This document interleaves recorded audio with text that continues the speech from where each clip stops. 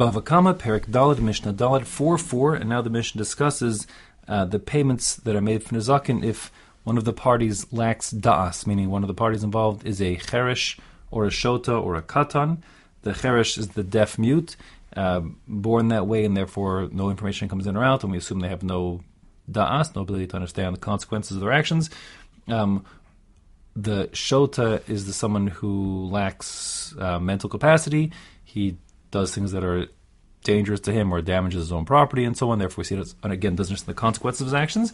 And finally, the katan is a child, either a boy or girl under bar bat mitzvah, respectively. So then again, we say they haven't fully developed to the point they understand the consequences fully, and therefore they are not responsible legally for a variety of things, including responsibility, financial responsibility, in case of their property causes damage. In the case of the children, it would be something like along the lines, these children, let's say, are orphans. So they inherited this cow from their father, and now the cow is causing damage. Do they have to pay?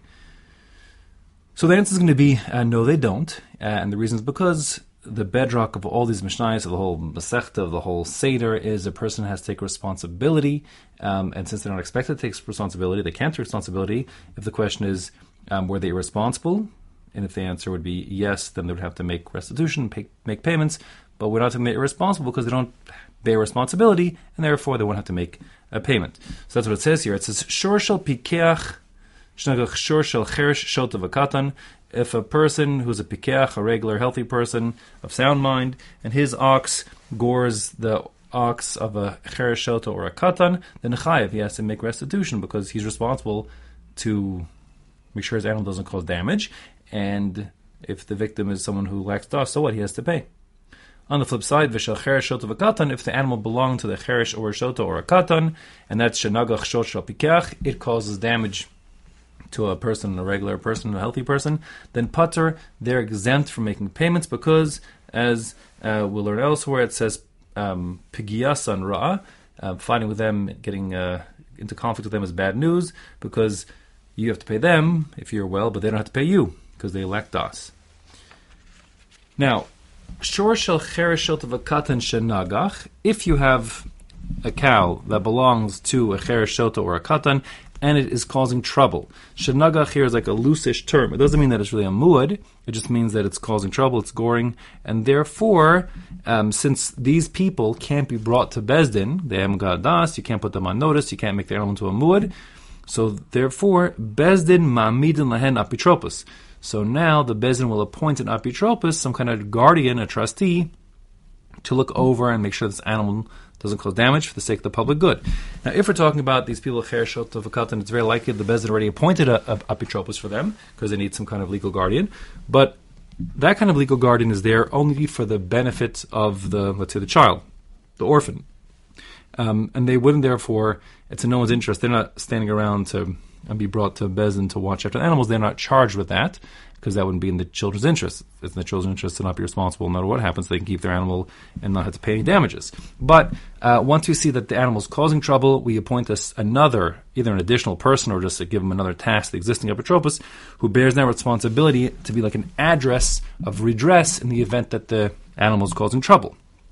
At that point, they could umeidin lahen bifnei apitropos. If there are subsequent gorings, so then the victims can take the apitropos to Bezdin and in front of him put him on notice that this cow is causing damage, and after 3 times it could become a muad. Now, in that event, the payments will go up from chatzi nezik to nezik shalom. Up until now there wasn't payments at all, right? But once you have a muad, so then there's going to be payments which the children are responsible for. There's a machlokas if what happens is that the apitropos just takes money out of the children's funds, or if he pays out of his own pocket and gets reimbursed by them. For sure, the point is that he's not really bearing direct financial responsibility, because if he would, then he wouldn't agree to be apitropos in the first place, and that's not what we want. We want him to take responsibility to keep the streets safe, and therefore we're not making him take on more than just being, doing his best and being addressed for complaints, etc. Now, says the Mishnah further, Nis pakeach acharesh, if the deaf mute becomes, recovers, they can hear and speak. nishtaf, should this hear or speak? Nishtapa hashota, or if the shota gets of sound mind, recovers, or v'higdala katan, the child becomes a bar bas mitzvah.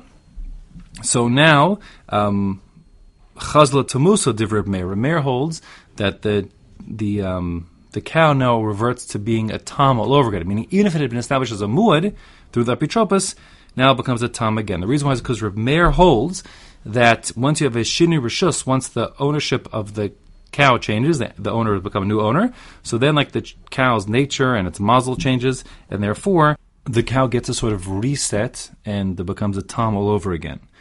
Rabbi Yossi Omer, Harehu b'chezkaso. Rabbi Yossi says, no, the cow stays the muad like before. So the pashas here is the machlokus is when the cow changes ownership, does it get reset its status or not? The halacha would be like Rabbi Yossi. However, the Rambam, who paskins this, and the Shulchan Aruch brings it, understands that actually Rabbi Yossi would agree that when it comes to a full sale, that the cow does get a reset.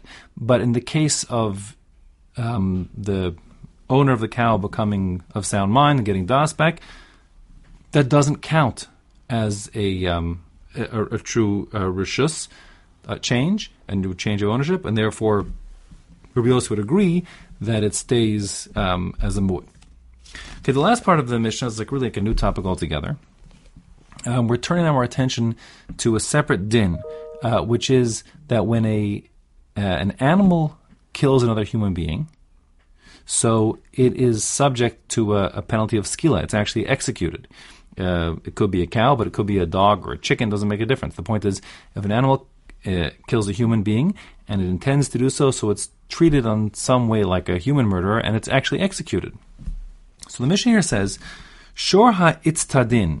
If you have a bull which was like trained to perform in a stadium, meaning like a bullfighting bull, so then if it actually kills a person, eino chayav misa, such a bull will not be subject to the skila, the death penalty, because Shnamar, as the pasuk says, ki yigach, should a cow, ki yigach shor es ish, if should a cow kill a person, gore a person. But in this case, it's the cow did do the killing, of course, but the drush is that's it.